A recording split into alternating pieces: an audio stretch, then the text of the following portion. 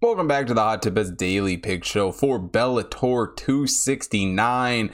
And I'm going to be quite honest, this card kind of stinks. We've seen a lot of great Bellator cards here the past few weeks. This isn't one of them. A lot of heavy favorites on this card. A lot of guys with not a ton of experience. And really, I'm going to be paying more attention to the UFC card this week. But there is still one bet I like in the main event for this Bellator card. So let's just jump right into it.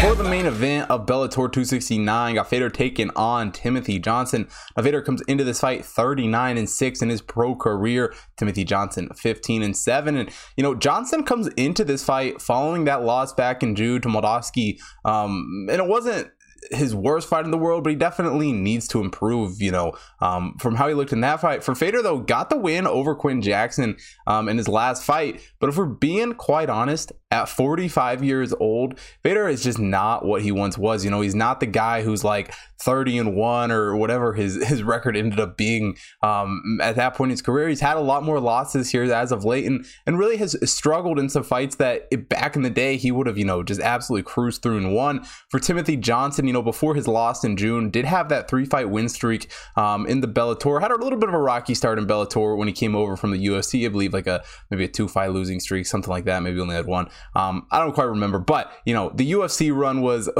not up and down, but he was kind of just a middle of the road guy in the heavyweight division. He'd get some fights against good opponents, and he looked good there. And honestly, with the 9-year age difference here in this one, I think that's going to be huge advantage for him. Age is one of those things where it's always like, do you value, the young, quick, athletic guy over the experience? And I tend to side with the experience, but I just think Fedor is so far past his prime in this fight that the lack of athletic ability that's left in him is really going to hurt. That's not to say he's a bad fighter by any means. He's still a very good fighter, and he would beat up a lot of heavyweights in Bellator. But I don't think Timothy Johnson is one of those guys. Johnson has a pretty good size advantage on him, 3-inch height advantage, 3.5-inch reach advantage. Not to mention, Timothy Johnson is a guy who's gonna come out very fast in his fights, gonna pressure his opponents very hard, and he's gonna look to be aggressive. He's a very, I don't know about good striker, but a decent striker. His ability to sit in there and slug punches is very good. He's got some very good power. You never know if you might get knocked out by him. And as far as Fedor goes, that's kind of his skill set too, is to stand up, fight, and use that power to try to knock guys out. I mean, that's kind of obviously the heavyweight mentality to begin with. But and I say Fedor isn't the most athletic guy in the world. Not to say that he's not athletic. At 45 years old, he's still moving around the ring amazingly, probably way better than I would even do. Obviously, he's still a very athletic guy. I mean, you have to be fighting at this high of a level. But he's not what he once was. He's definitely taken a step back. Those combinations aren't near as polished as what it once was. And if this fight happens, when Fedor, a 10-year ago Fedor taking on this Timothy Johnson, I think we see a completely different fight. I think Fedor wins that fight pretty easily. But at 45 years old, he's just past his prime, and I really think he's going to struggle to keep the pace of Johnson in this fight. Johnson's gonna look to be fast and really look to win the fight that way. Fedor definitely has a chance to win this fight, and it's if he gets a knockout early on.